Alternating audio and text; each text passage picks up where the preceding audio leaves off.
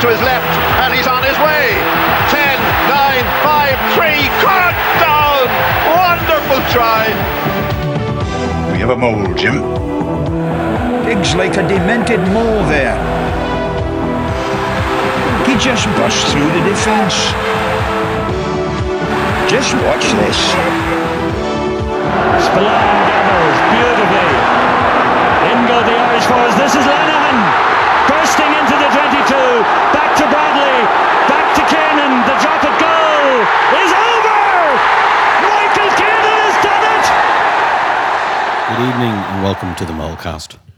Good evening. Good evening. The Leinster Presidents 15 beat a touring side from Munster last weekend. No, let's be serious. Leinster beat Munster in a meaningless game essentially for Leinster, but a game that would have provided Munster a much easier route through to the final section of the URC. And so the Munster, in a way, risked something by playing as strong a team as they could field against an understrength Leinster because they're preparing for the Heineken Cup final. But it backfired badly, and it seems like, having had a burst of positivity after their last defeat to Leinster, Munster have found a new low ebb to hit this season. Certainly, the commentators, Munster commentators and Munster fans seem to be particularly desolate after this one. How much would you put down to them? How much would you put down to Leinster?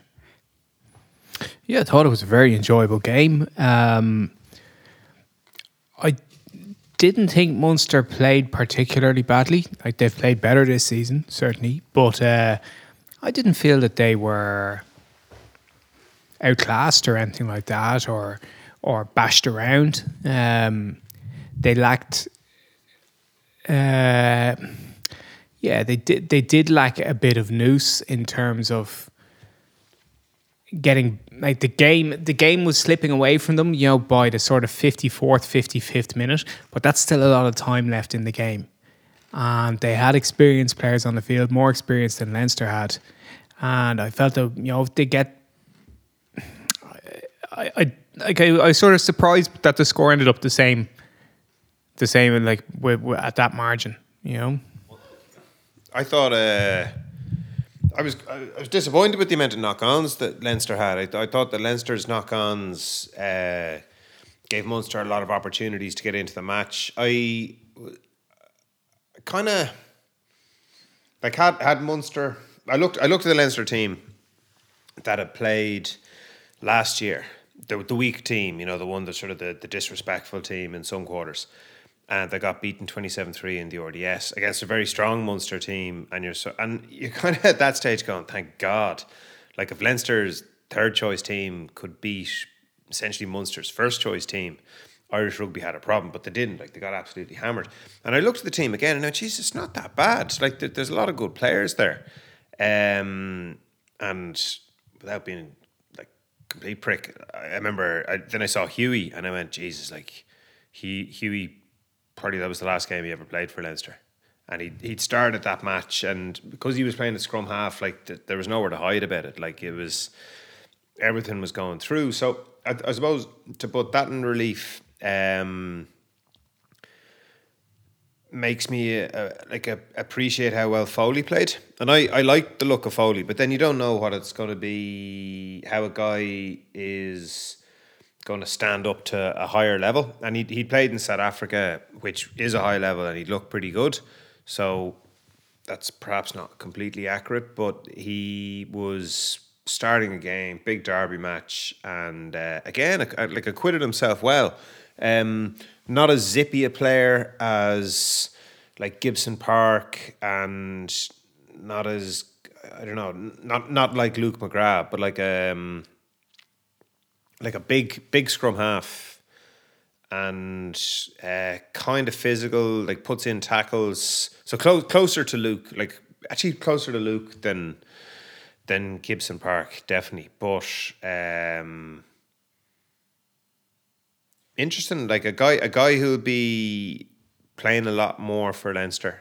particularly with Gibson Park touring and then being involved with Ireland. You'd have to imagine next November, rather than Luke shouldering a lot of pretty much all the minutes. I'd anticipate that Foley will get a lot more minutes. And then, the longer the match went on, the more I thought that Leinster are good for this. If they just if they stop knocking on the ball, that's a good Leinster team. And I'd imagine from a Munster point of view, it's really disappointing losing to Leinster seconds. But then you look at Leinster seconds and you go, they're really good. There's the way Munster have played this season, they'd no right to win that match. Yeah, I was impressed with Foley as well. I think he's come on an awful lot in the space of a year, because he did make some appearances, or at least one appearance at the end of last year, possibly in that Rainbow Cup game against Munster. And he got sin-binned in that. But I remember thinking, I'm not sure this is going to happen for him at all. I'm not sure if he's going to be a Leinster player in a couple of years, because he's still an academy player, obviously. But he went through that game until his shoulder injury. I thought he was very assured against a really super experienced opposite number in a big match, 30,000 people at it in Lansdowne Road. And he had two great highlights in it as well. He had that. Firstly, the try was a great support line and well taken. And then the 50-22 really changed the game in a big way. Immediately after that, Leinster got a penalty try, and then quite quickly after that, we got O'Loughlin's try. So it was a huge action in the game. So he can be very happy with that. And Leinster will be very happy with his improvement over that period. Because that was a high standard of a game, I felt. And he really thrived in it. He didn't just survive. I thought he did very well. And I thought his halfback partner, Harry Byrne, did very well. In my opinion, I thought it was maybe Harry's best game that I'd seen him in, but certainly the best game he'd had since November when he got capped for Ireland, and he looked a bit hyperactive, and he was trying to show how great Harry Byrne was every time he got the ball, having got into the Irish squad ahead of his brother.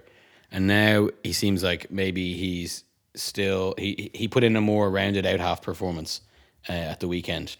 Yeah, I agree. A more controlled performance, and I think the word hyperactive is I think reasonably accurate. He's certainly trying to show every time he got the ball in 2021 how much he could do, because he can do a hell of a lot.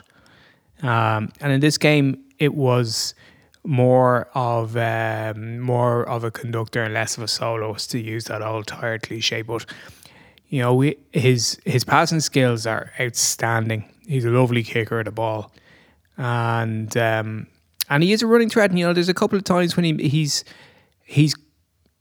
quite tall and quite strong.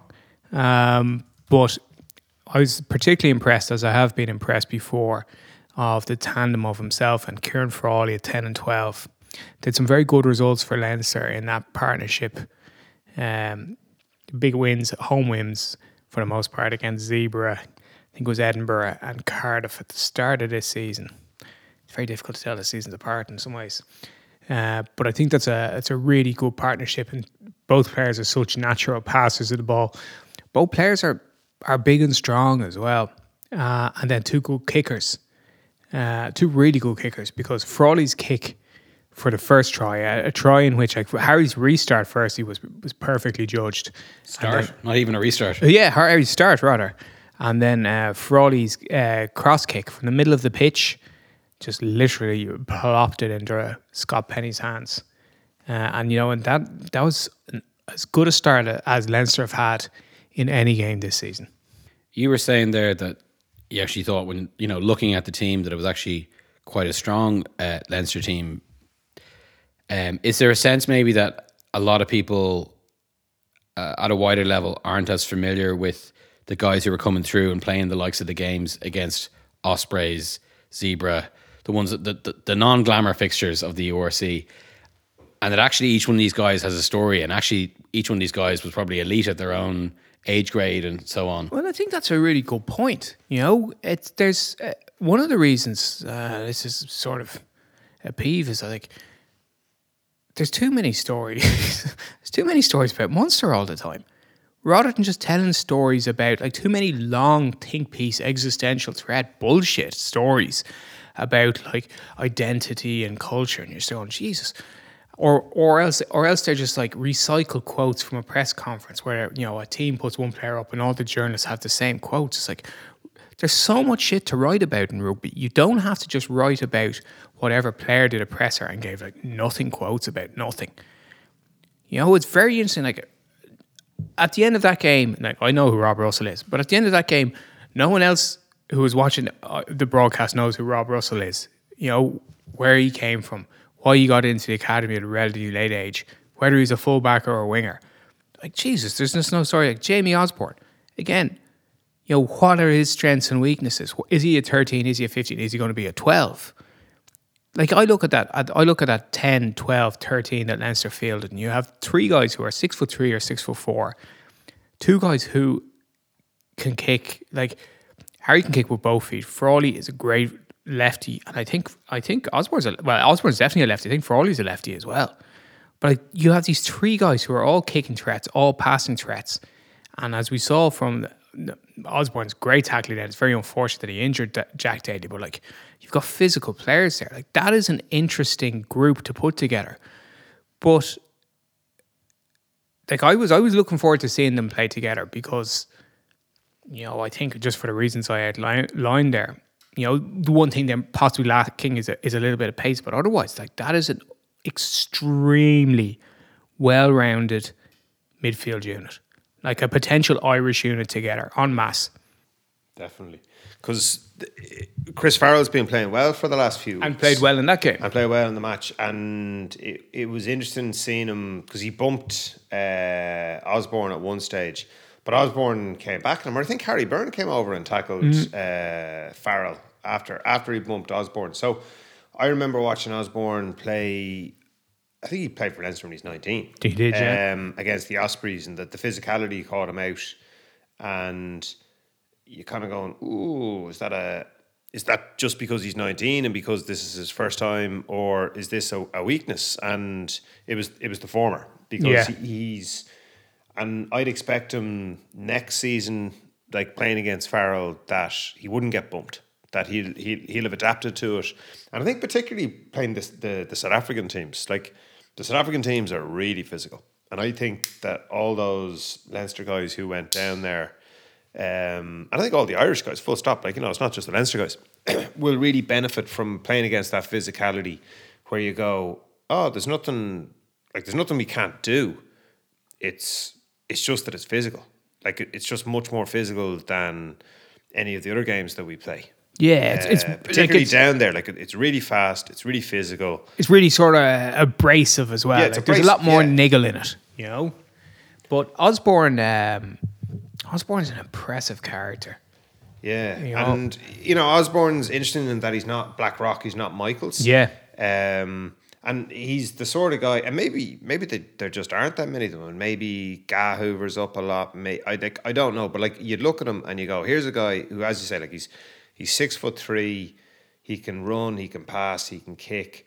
Like, there has to be guys like that around Leinster who, like, just have that athleticism and that size. And Frawley's the same as well, like, you know, who very, very, very similar. Who aren't coming from Michael's College or Blackrock College. Yeah, a very short stretch at the end 11. And Michael's and Blackrock, like, turn out a lot of very good players, and guys go there on scholarships and all that sort of stuff. But like, the net, like, you would imagine there's more than just the two lads. And there's Conor O'Brien as well in the midfield. So Leinster have actually picked up a number of guys from outside of that sort of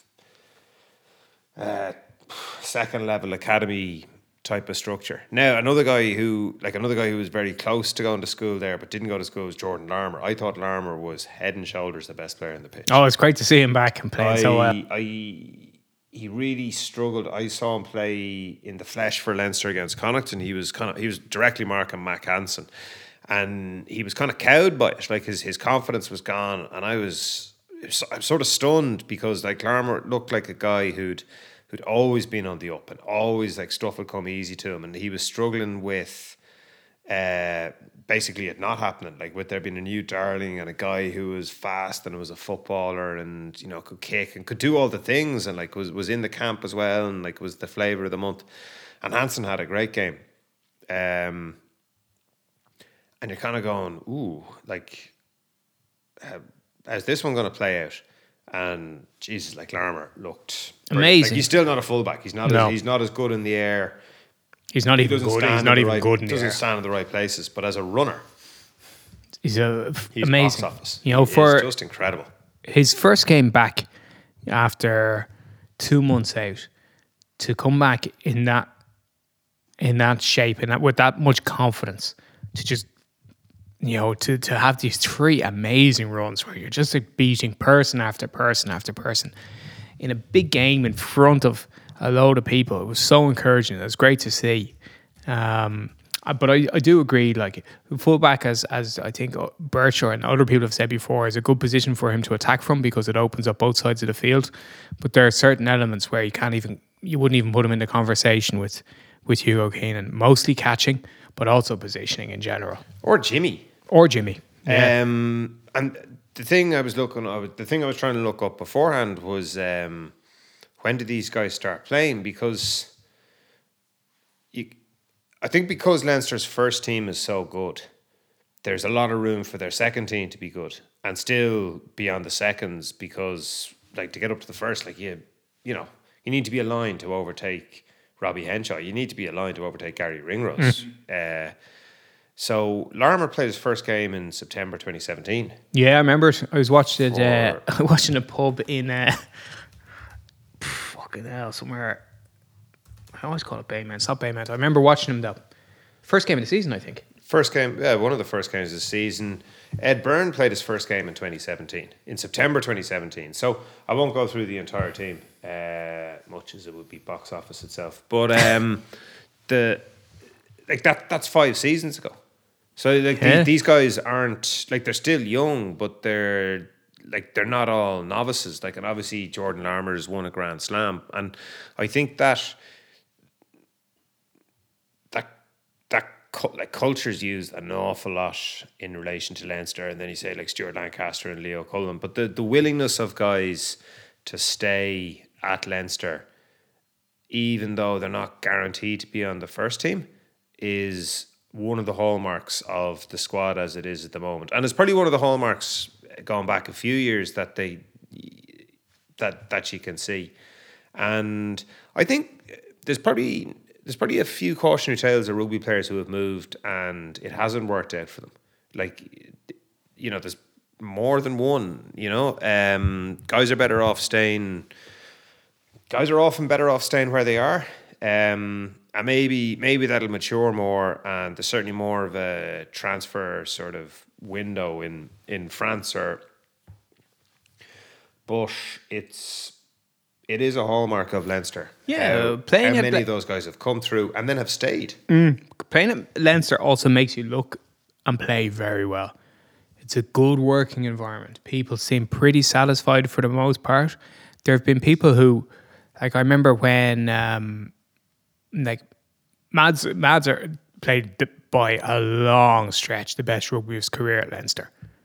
You remove him from Leinster and you see that, oh, he's not the player he thought he was, and maybe he just got worse from not being at Leinster. There's a lot of players who thrive at Leinster and look very good, and you say, oh, they look good in that system. You're going, the system includes them. It's not like every player comes and you like put a piece of shit on a stick in Anfield or whatever and it looks good. It's like they're part of the system. They're better, like the whole thing gets better because of what the people put in it. But you have to have raw material in the first place. So we're obviously leading to the big question here. Yeah. When Joey Carberry left Leinster, he was either going to go to Ulster or to Munster, and the whole idea was basically Johnny Sexton's not going to retire. This guy needs to play first string out half games because he's the next best out half in Ireland. He needs to be playing number. Maybe at the time, I'm not sure when he moved, was Paddy Wallace still a viable player or had all that stuff happen? I can't remember what. But Paddy Wallace is retired, buddy. was The other one. the other one.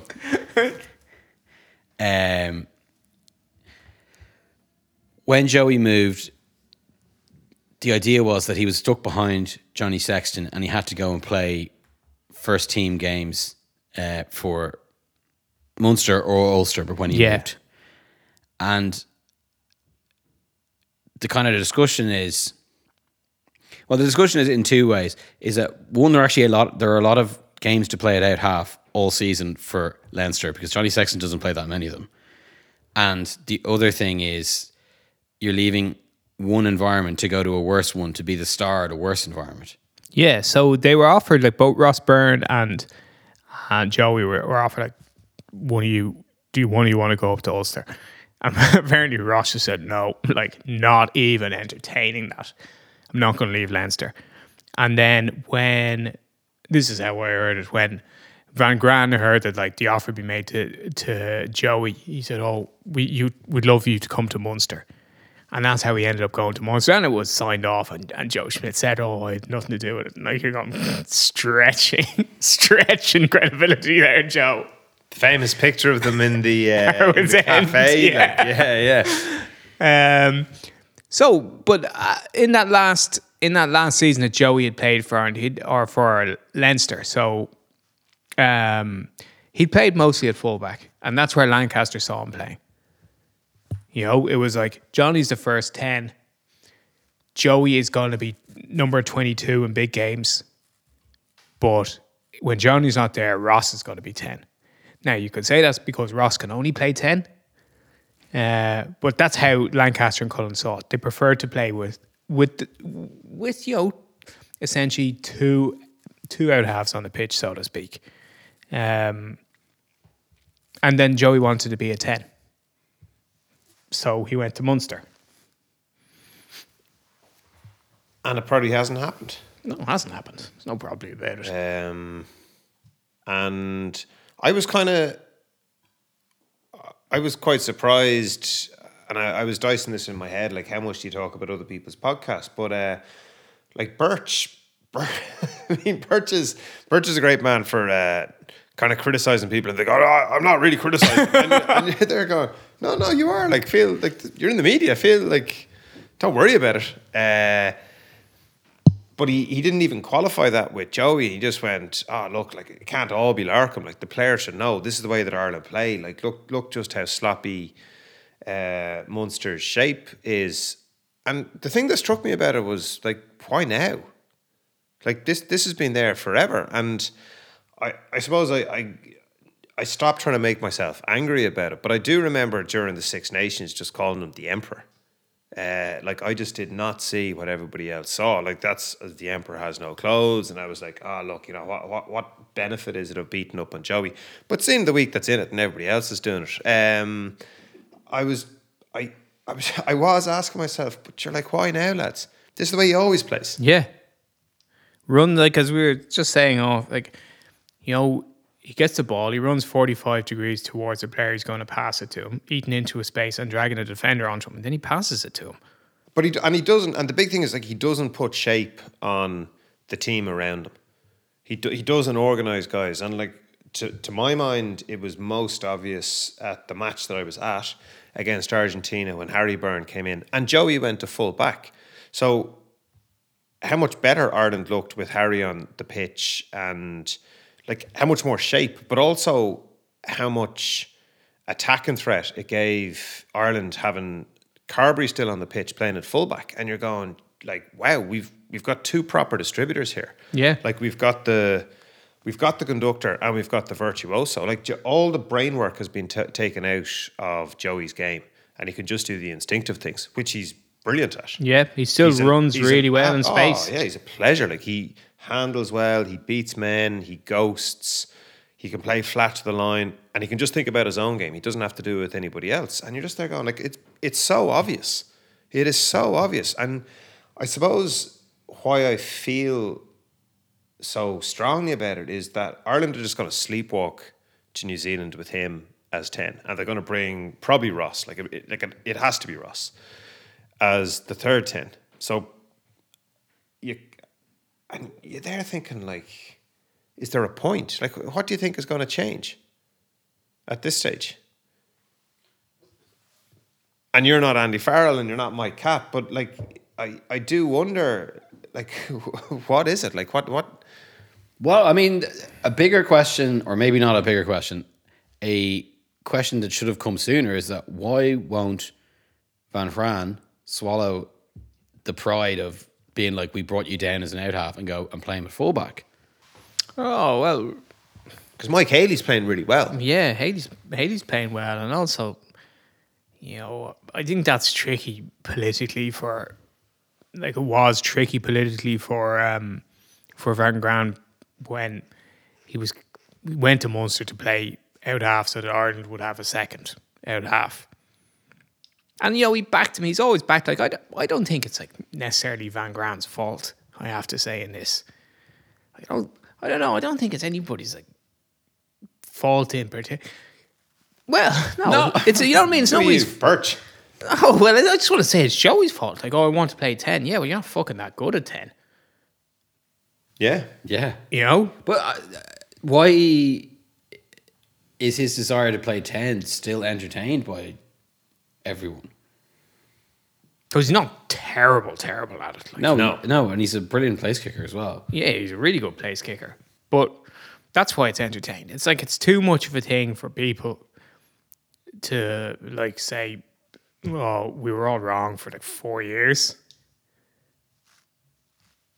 So, like, Yeah, pretty much. You know, this went nowhere. Might come back to it in 2 years' time after he's been playing 15 for a couple of years for province. And then he can play maybe 15 and 10. Like this is after 4 years. I know he has injury problems. He's like very significant injury problems. But it's like, like that game, you know, it's just such a... Like, it wasn't any particular... Like, he didn't have a fucking shocker. He's just like, doesn't play 10 that well. It's really emblematic, though, of... like he's just a case study. He's of the way of a much wider thing. So, like, why did Van Graan... Like, why did they sign Gallagher? Why did he... Because, it's like, say Mike Haley's your first choice 15, and you're there going... Like, why sign Gallagher if you can play Carberry at fullback and give yourself a different look if you've got Crowley and Ben Healy and Flannery who can all play 10? And like, and initially there was, Jesus, like, I'm trying to remember if Keithley was still there at the same time. And just everything about it, like, you know, so how do you manage your squad? Like, where do you spend your money? Like, how many of these guys are in your squad, and like, how often do they play? Like, what's like Pass me the baton on and that then one. like what's the impact on your playing style? So you're sort of going like we're not going to play with a second receiver. Like, we're going to have... So everybody wants to sign Dialende. And one of the things that struck me about the match of the weekend was Goggins played ahead of Dialende. And you're there going... Dialende's injured. And Dialende's injured. But, like, Dialende has played so many matches for Munster. He's, in contrast to RG, he's been supremely fit. Really hard. And he plays really well a lot of the time. Like, he is just so much better. But you're going... That was kind of his...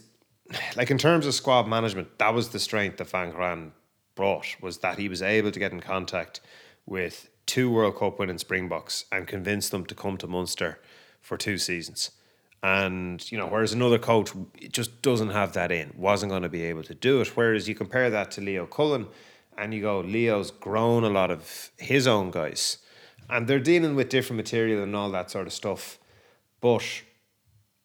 you see just like the cumulative, and again, I go back to the principles based to Leinster, like you see the cumulative effect of all the things that Leinster do well, and the way that Kieran Frawley's a good example. You're going to have to make a point where I'm going to start 6 different points. Yeah, no, I'm not doing that. When he started, he was a 10. Mm-hmm. And when Carberry was there, he was playing 15. So you said he's playing 15 because Leinster wanted to have 2 playmakers on the pitch. And I was there thinking, shit, should they move Frawley to 15 because he can kick and he's big and it would give him that second playmaker. And they moved him to centre instead. And they've stuck with him there at centre.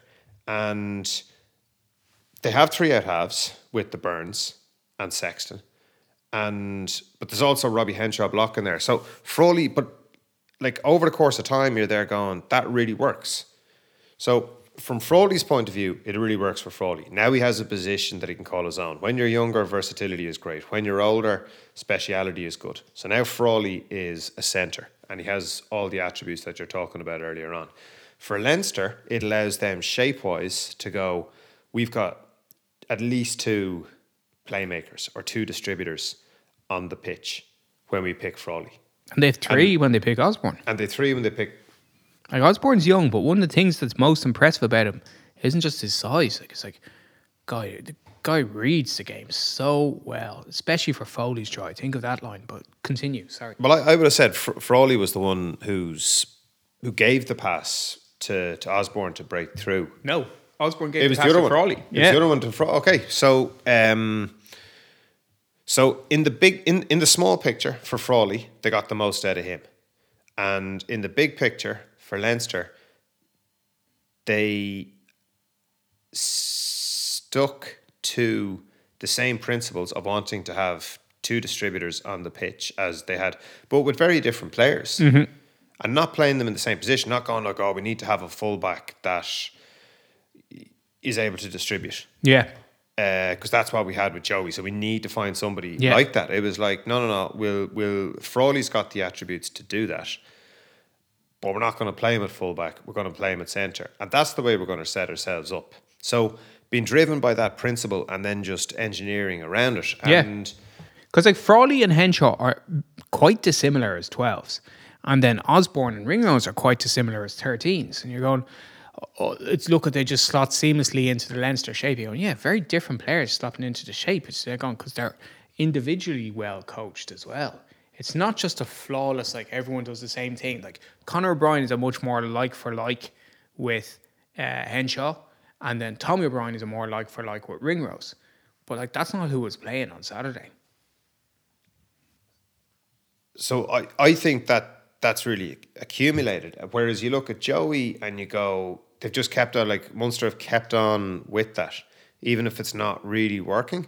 At the expense of Crowley, at the expense of Ben Healy, less at the expense of Ben Healy, who's got the matches. Ben Healy's played. Yeah, Ben Healy's played at the expense of Crowley. So maybe I've seen stuff in Crowley that just isn't there. Wrong. But it is there. Like he played really well against Cast. He played really well for the 20s. But it hasn't happened to him. And you're looking at so talking about guys going away and not happening to him. He got the offer to go to La Rochelle 2 seasons ago.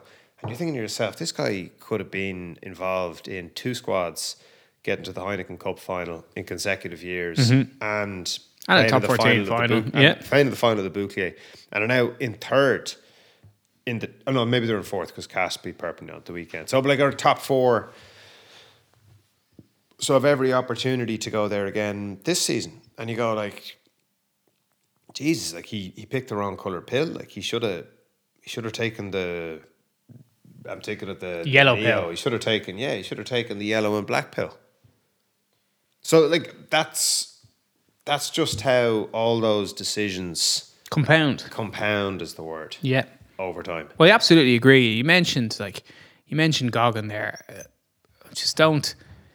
Like Goggin and Farrell. Farrell carries really well, and we said like he played really well because he did carry very aggressively, and he got a lot of gain line for Munster. But there's a player who's been at Munster for like 5 seasons now. Has there been any improvement in his kicking game? No, none at all. He has no kicking game whatsoever. Like that's part of the problem that I see. Not just like it's not all Van Graan's fault.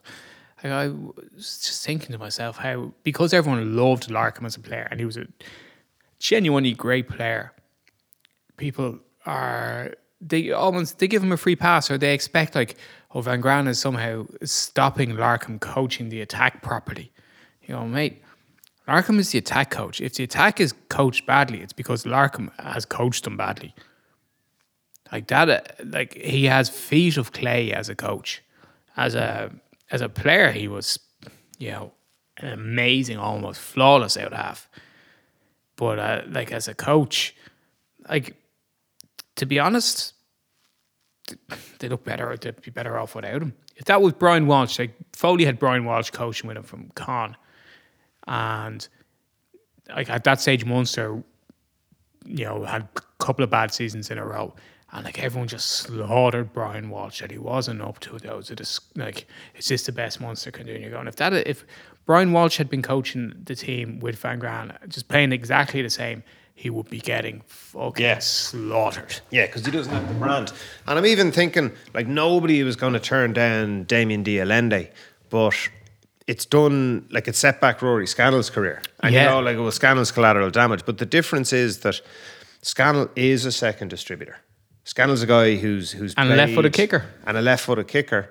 And if you were to play Joey at fullback, you'd have, like, so say you picked Healy in 10, Joey at 15, you'd have two distributors on the pitch. And say your second choice is we're going to play Scannell and Crowley, or we're going to play Scannell and Kirby, or whatever way you want to match it up.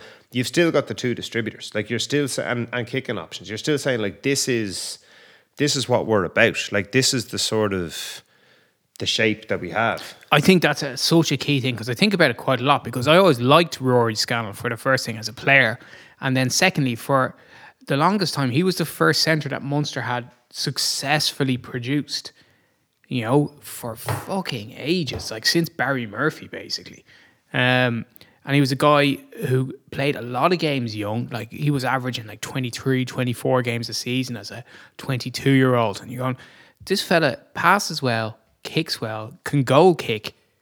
And it's just like, he's a clever footballer. Like, what's not to like? And then you go, yeah, Damien D'Allende is clearly a better player than him. Like, it's clearly an upgrade. But in some ways, it was a problem that didn't need solving. Like, Rory Scannell wasn't the fucking issue with why like Munster weren't getting past semi-finals in the Heineken Cup. So, that's always played in my mind. Like, and his career is basically lost like 2.5 of the best years of his career.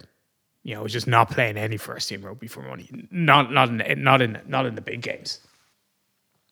Yeah, so all of those things, I think, where everything came to a head on Saturday. Absolutely everything. It did all come to a head. It is just quite obvious, though, at the end of Van Graan's season, he's a mile off. At the end of his tenure, he's a mile off Leinster. Yeah. Just to rewind and maybe wrap up the point on Joey, I just thought that he obviously has been missing with injuries at certain stages, but once Schmidt had gone from Ireland and Joey had failed to do the business for Ireland in Japan at the World Cup, where he was injured. Yes, but that's part of it. I thought, wasn't that the opportunity to reassess the narrative? And instead, everyone just went, no, he's still going to be the first choice out half, regardless. Yeah, well, Joey played a lot of rugby for Ireland this season. Joey's played in 10 games in the season just gone, including 2 starts, one of which he won man of the match in against Argentina, where I didn't think he deserved to be man of the match, frankly. Like, I think we scored 7 tries and the forwards scored maybe all 7 or maybe 6 out of 7. And I don't think, when you look at the highlights, he's not in them, basically. But like, yeah, he gets enormously soft media praise all the time. Like, fuck it, just say it. That's what I think.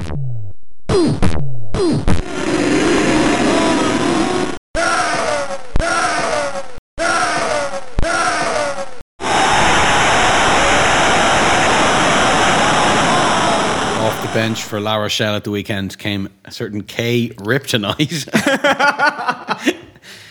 In the form of Will Skelton. It was Ronan O'Gara did a classic what would you call it? He's behind you, man. Yeah, big. Oh my God, that's Will Skelton's music. Exactly, it was Will Skelton's music. He charged off out of the stands and smashed the Stade Francais out half with a folding chair. And announced himself, and then he picked up the microphone and said, "Leinster, I'm coming for you." Oh, fucking Carvalho's going to crawl out from under the ring apron against us next Saturday. Yeah, totally is. Well, referee Earl Hebner is down for the count. So anyway, This is a kayfabe broken hand.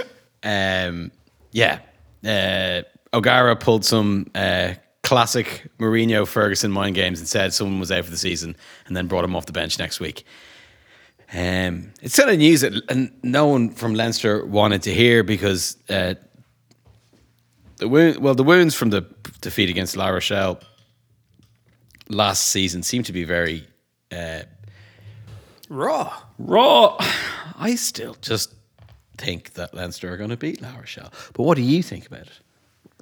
I think that Leinster fans are fucking have made a huge bogeyman out of Will Skelton. As good as he is but one giant man. They also have other giant men. Fuck. No, I think that Leinster will be really. They'll have a better. I think they'll have a better game plan for how La Rochelle to counter things. Like Leinster do counter players. Like Leinster don't think, we'll just do our thing. They say they will, but they always have plans. Like I was looking at some training photos on the Sports File page, and there's like 2 or 3 of Leinster like doing an old-fashioned binding and going into a ruck together. Like I haven't seen them. Like, and I look at all the training photos every week, like, and I haven't seen them do that in. I don't think I've ever seen that before. So I think that's something that they'll have worked on. But like they tried to have a plan for and had a successful plan for Tyke Byrne back when he was with the Scarlets. It's like put this fucking blue scrum cap on Will Connors and keep on munching him, you know. So I think they'll try and have a plan for it. I think they'll be very keen to go at Skelton and just keep on going at him all match. Now you might have a lot of failures there, but I don't think there's going to be any. I don't think that he's going to be carrying anybody from Leinster. Like I don't think they're going to go out scared of him. Or I think there's a lot of. I think there's a lot of want to have another go at La Rochelle. I thought you were going to say about the Sports File photos that they taped together a few of the academy lads and put size 17 boots on. It was just, I am the Dread Pirate Roberts. That's a deep cut. And what I was thinking, like I would expect Skelton will play, perhaps even start. I would expect Tuera Carbarlo. And Victor Vito. Vito will all start. You sort of go, oh my God, I thought all these guys would be out. And then you kind of step back and you go, hang on, like they're going to play all these guys who are injured. Like this is because it's the biggest match of the season. Maybe it'll work out. Well, that's the question. Is it the biggest match of the season? Or is Raj deeply enough ensconced in French culture now, having been there? And you know how much he loves the European Cup. But is he deeply enough ensconced in French culture to know that the bouclier for La Rochelle would be enormous? Have they ever won it? No, but they haven't been to they can't, like, they mightn't get to the final of the bouclier. Like, this would be bigger than the semi-final of the bouclier, which they're not in yet either. Oh, totally. Like this is they're in this match. Like this is the final of Europe, and you revert to cliche. You really do take each week as it comes, each game as it comes. This match is absolutely enormous for them. And I take your point though about it, the bouclier being potentially bigger for them. Like it's something which Irish rugby fans can't grasp and don't grasp it. Like the bouclier is bigger than the European Cup. It's a much older tournament. It's been played for a hell of a lot longer, and rugby in France is fucking massive. But to return to your point. Well, I'll take up your point. There's a bit in Trevor Brennan's book about when they win the bouclier with Toulouse, and like the players bring it with them, and they go to the little clubs where they started off, and he brings it out to, well, like he goes with one of the players to go and see his dad. I'm trying to remember, is it Labite? Is it? Yeah, and like his dad really wants to see the bouclier, and like it travels around. Like it's brilliant. Like it has this place in the psyche of France, of certainly French and the rugby men, and like it's a robust, it's hard to break the bouclier. You can, it's a robust. You can bring it around. It's big as well. It's hard to throw. Like there's a lot of damage proof built into it, and it's iconic. And like the European Cup is huge in Ireland, but it just doesn't have the same place in the culture as the bouclier, and it's just impossible to get it. Like you can't manufacture it. You can't set off fireworks around it, and play funky music and just make everyone love it. Like it's hard won. It's genuine. So it's part of their country. It's not just part of their sport is obviously part of their country. Rugby is part of sport. The boucle is part of rugby. Like the URC is not part of Ireland. We were talking about the Cast Grenoble final that was on in the 90s, and you were looking it up for some reason. The reason I was looking it up was that I was trying to figure out how France had a gigantic South Sea Islander who was French born and bred, Taifa Finot brothers. And his dad comes from one of the French protectorate group of islands and moved over to France and played rugby.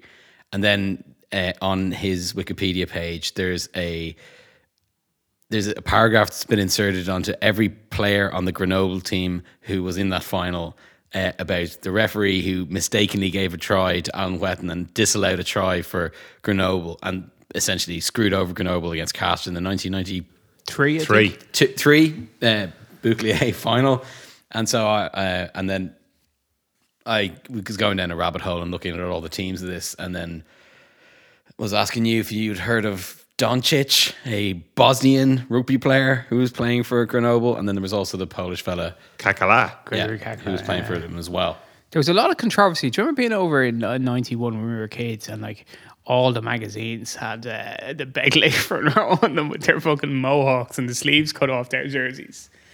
Simon Moscato and Jambert. That's right, yeah. So it was Gary Retton as well, just for completeness. But the reason I was talking about that was we were on holidays in France in 1993, and in Midal they had a magazine, it was an A4 magazine, and the last page was a pastiche of the Asterix banquet. So every Asterix book would end with a sort of, it'd be a half page, and it would be all the guys having a banquet, and Cacophonix the Bard would be tied up and he'd be in the corner.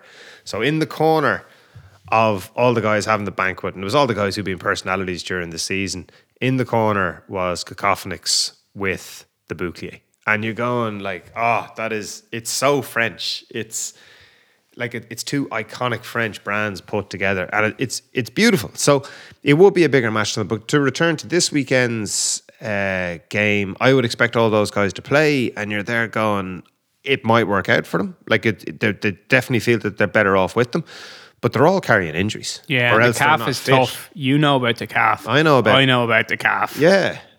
So that's one with the calf. One's Vito's in a moon boot and he'll want to play, but you go geez, how fit is he going to be? That's going to be fragile. Carbarlo will play with a broken hand and a hurley glove, but again you wonder how's that going to last for him? And maybe he lasts 80 minutes. Maybe he gets injured in the first 10 minutes, and you're just sort of going.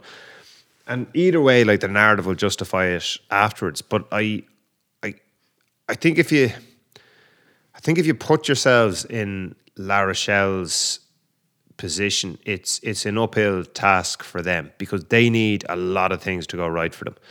And you can argue so to Leinster, but Leinster, there's more likelihood of stuff going right for Leinster.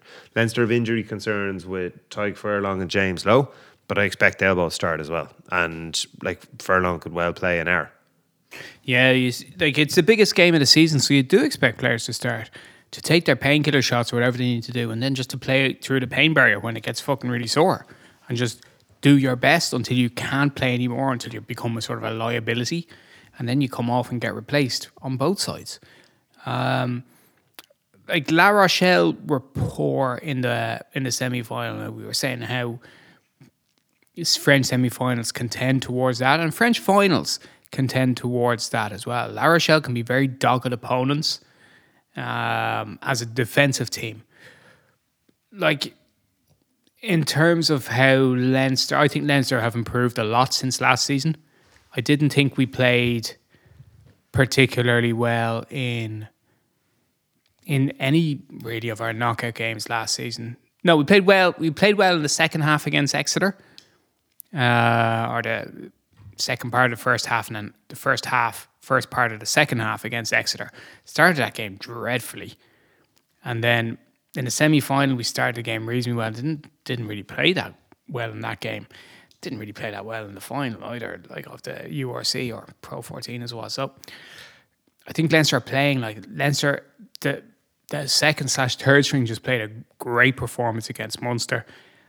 The firsts were fantastic against Toulouse, and then a couple of, then you go back to seconds did enough against two tough games again down in South Africa, and then the joint sort of second string against Munster and Thomond played really well. Like Leinster are playing fucking well at the moment. So again, the narrative will be fit to it after the event is over, but it'd be very curious to see how well Leinster handle mentally what for them is the holy grail. Like Leinster have won 4 leagues in a row. They would gladly swap the Heineken Cup for the league this season, given the choice between the two. And in the aftermath of City winning their 4th league, and they said, "Oh, well, the league is really big." You kind of step back and you go, "Geez, like winning 4 leagues out of 5 is really impressive and all the points." But don't tell me, lads, that winning the league for you is bigger than the Champions League. Nah, it's just not. Like I just can't be convinced by that when Man City say it.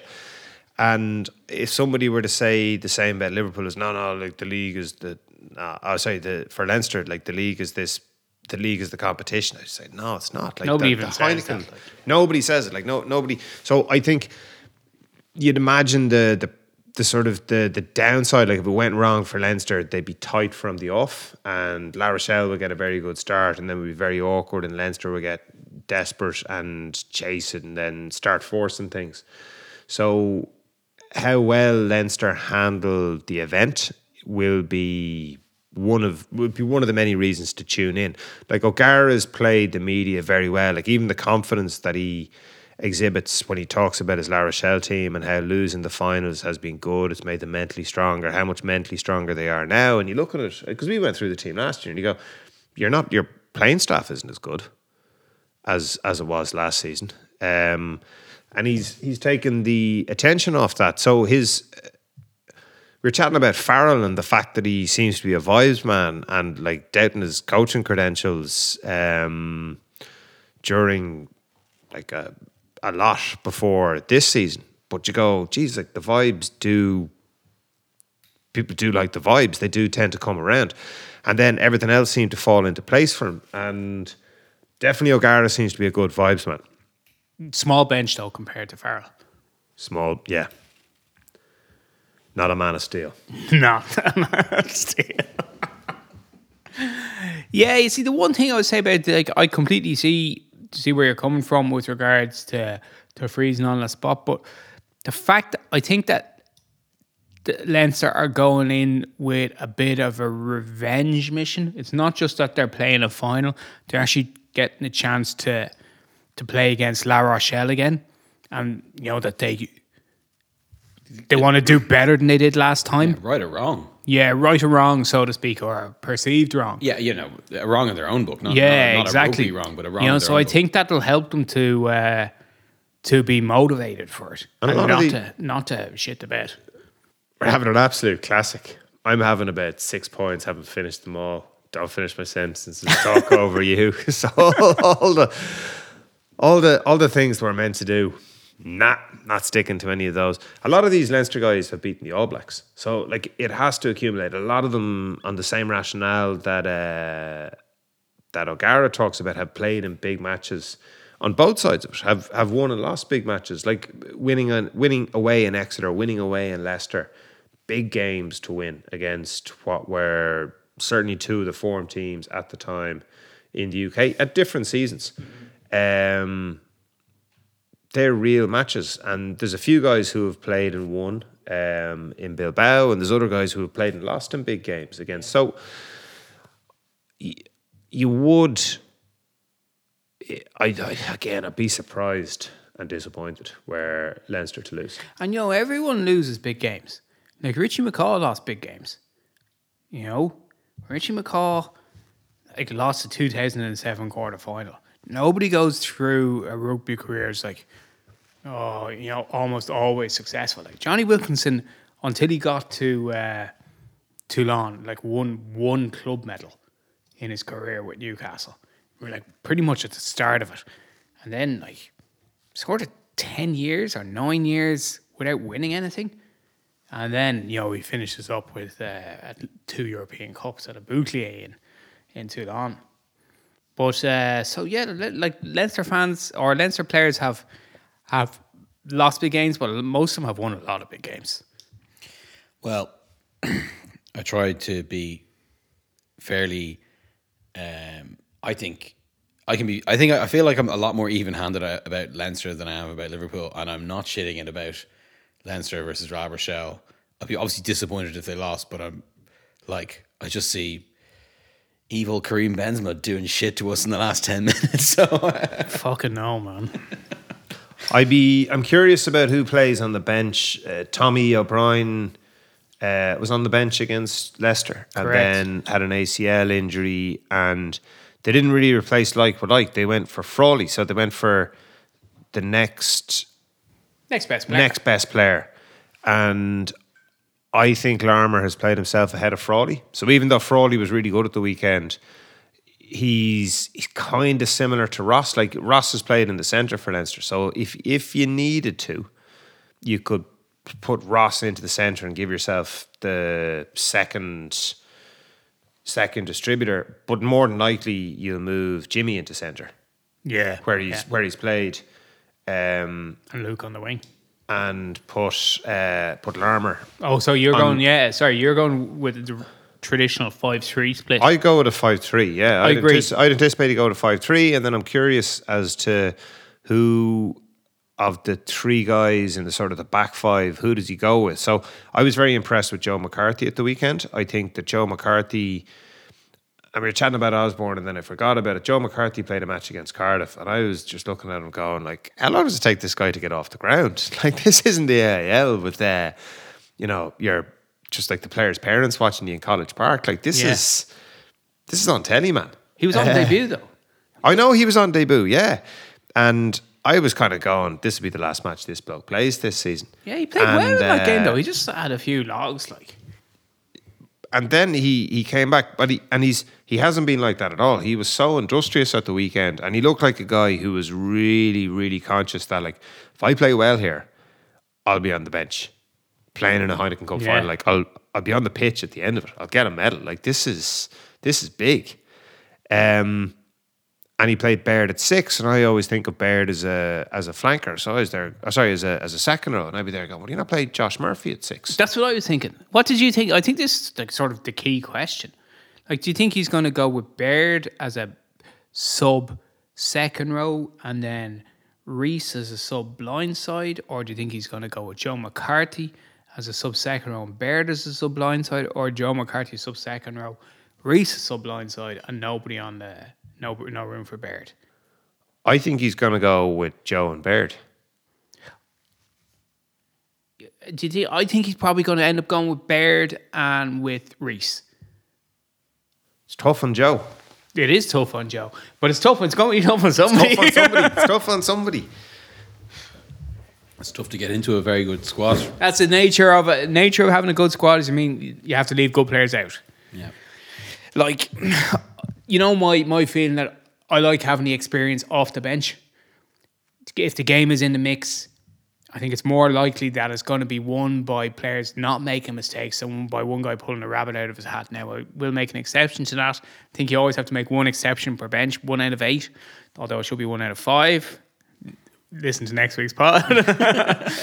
But so Larmour's a man who pulls the rabbit out of the hat for you. You don't go with a 6-2 in this. Leinster traditionally favour a 5-3. We've gone with 6-2s before. But I would go with Ryan Baird and with Reese. And yeah, I'm sorry, Joe, you miss out. Don't worry, you get to go to New Zealand and get the shit kicked out of you by the Maori.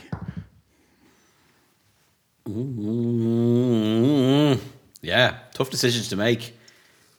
Very tough. Ryan Baird could also be your wild card off the bench. Bairdos is a good call. Bairdos is like he came back with the engine running hot from the get go. He had that firstly the great as you say, not restart but start retrieval, and then what a fucking pair of spring heels he has. So that is jumping out of the gym. He's so easy to lift.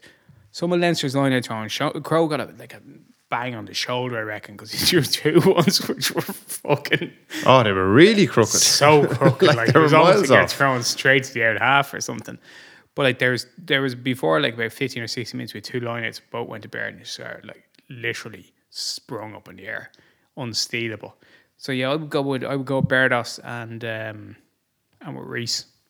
And he puts pressure on the opposition throw, which I think is going to be big. Like La Rochelle's set pieces will have to be very strong. I think they will look what they were very good at last year. From what I remember, and again, I'm really irritated I didn't write this stuff down because I had a recollection of doing it. Was not giving Leinster field position. Yeah. Bryce Doolan was very important player for them last season, but they really did keep Leinster like 50 to 60 metres away, and Leinster struggled with it.